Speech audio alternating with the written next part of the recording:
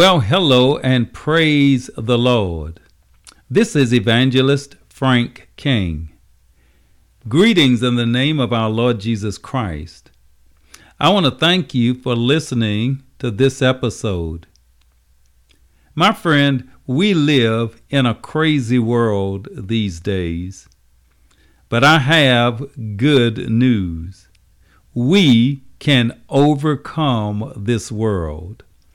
That's what I want to talk about in this episode, how we overcome the world.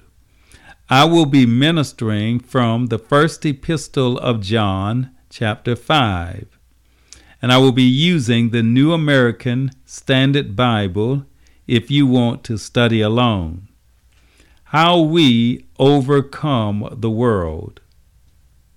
That title suggests that we are at war with the world, and I guess in some respects we are. For instance, in Romans chapter 12 and verse 2, Paul writes, "Be not conformed to this world, but be you transformed by the renewing of your mind." So, when we talk about overcoming the world, we are really talking about it in the context of this verse. In other words, we overcome the world by being transformed so we don't conform to this world. So let me put it out there right up front. A Christian who lives like the world is not living like a Christian is supposed to live. Now, I have not said anything about the person's eternal fate. I'm just saying that a Christian who lives like the world is not living like a Christian is supposed to live. But living the Christian life is easier said than done.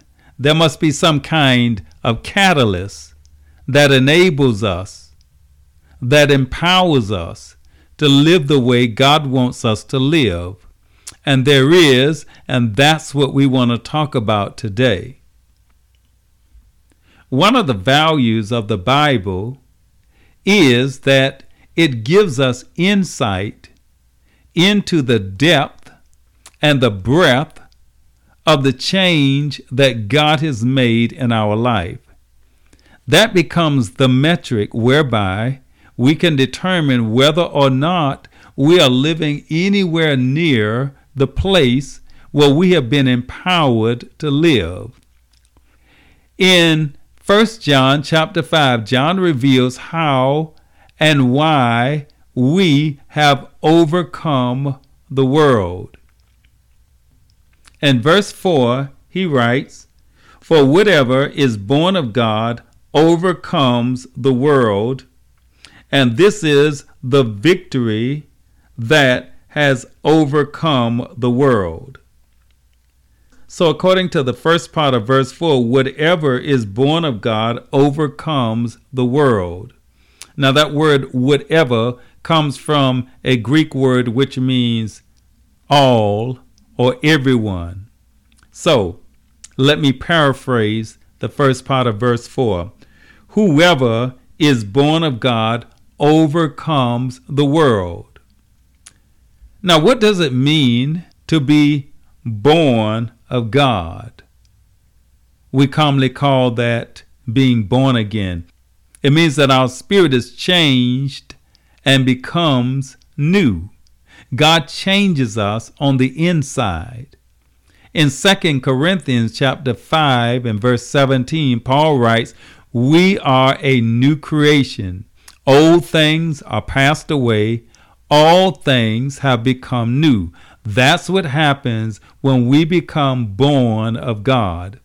And that life-changing experience occurs when we believe on the Lord Jesus Christ.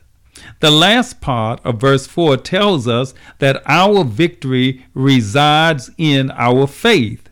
Why is that? Because faith is the means by which we believe on Jesus and become born again to overcome this world. And that's exactly what John tells us in the next verse, verse 5. It reads, "Who is the one who overcomes the world but he who believes that Jesus is the Son of God?" You see, when you triumph over unbelief and the persecution of this world and the assaults of the devil aimed at keeping you in spiritual darkness, and you place your faith in Christ, you have overcome this world.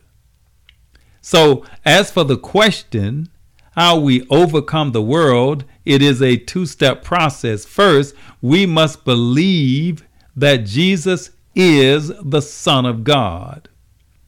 Number two, because we believe, we become born of God through faith.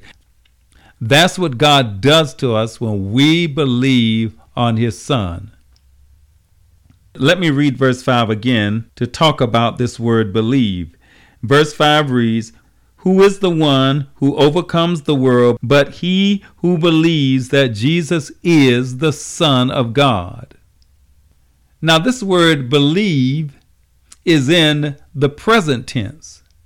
In the Greek language, which most of the New Testament is written in, that denotes a continuous action.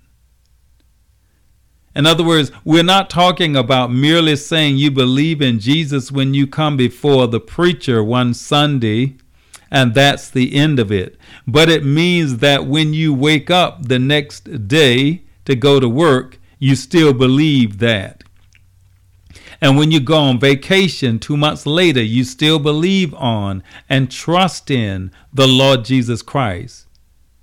When you have that kind of genuine faith in Christ, you have overcome the world and you have been empowered to live for the Lord. You don't have to conform to this world. You don't have to follow the way of this world.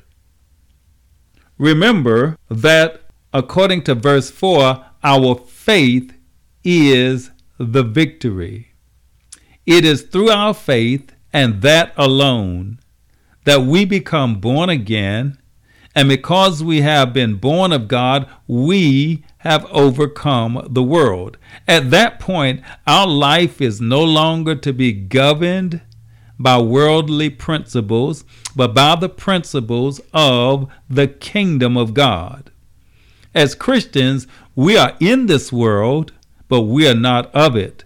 We belong to the kingdom of God, and Jesus is our King.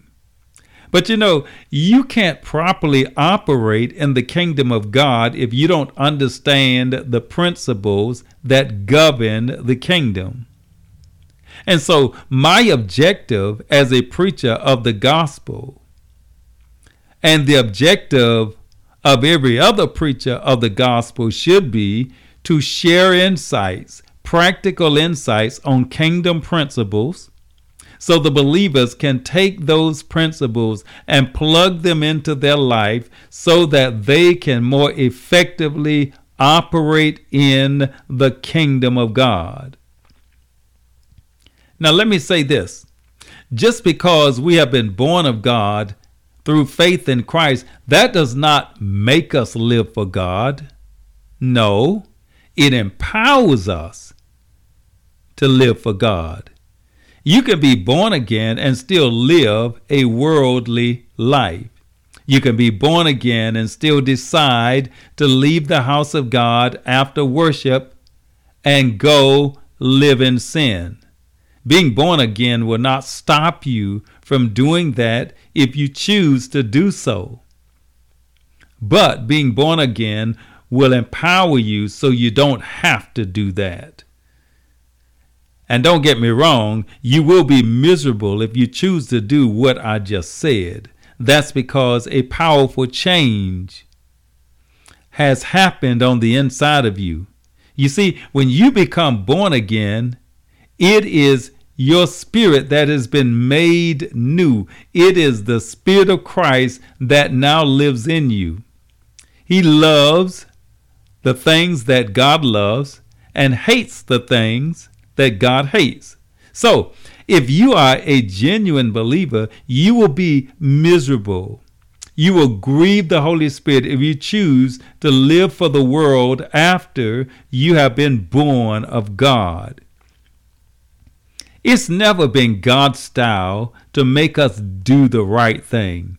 Even in the days of Adam and Eve, he did not. They had the power to obey God, but they chose not to. And that's why the world is in the situation that it is in now. Now, there are some who argue that we can't live for God in this ungodly world. Well, I'll be among the first to admit that it's more difficult. Today's generation has so much more to contend with than we did in the days of my youth.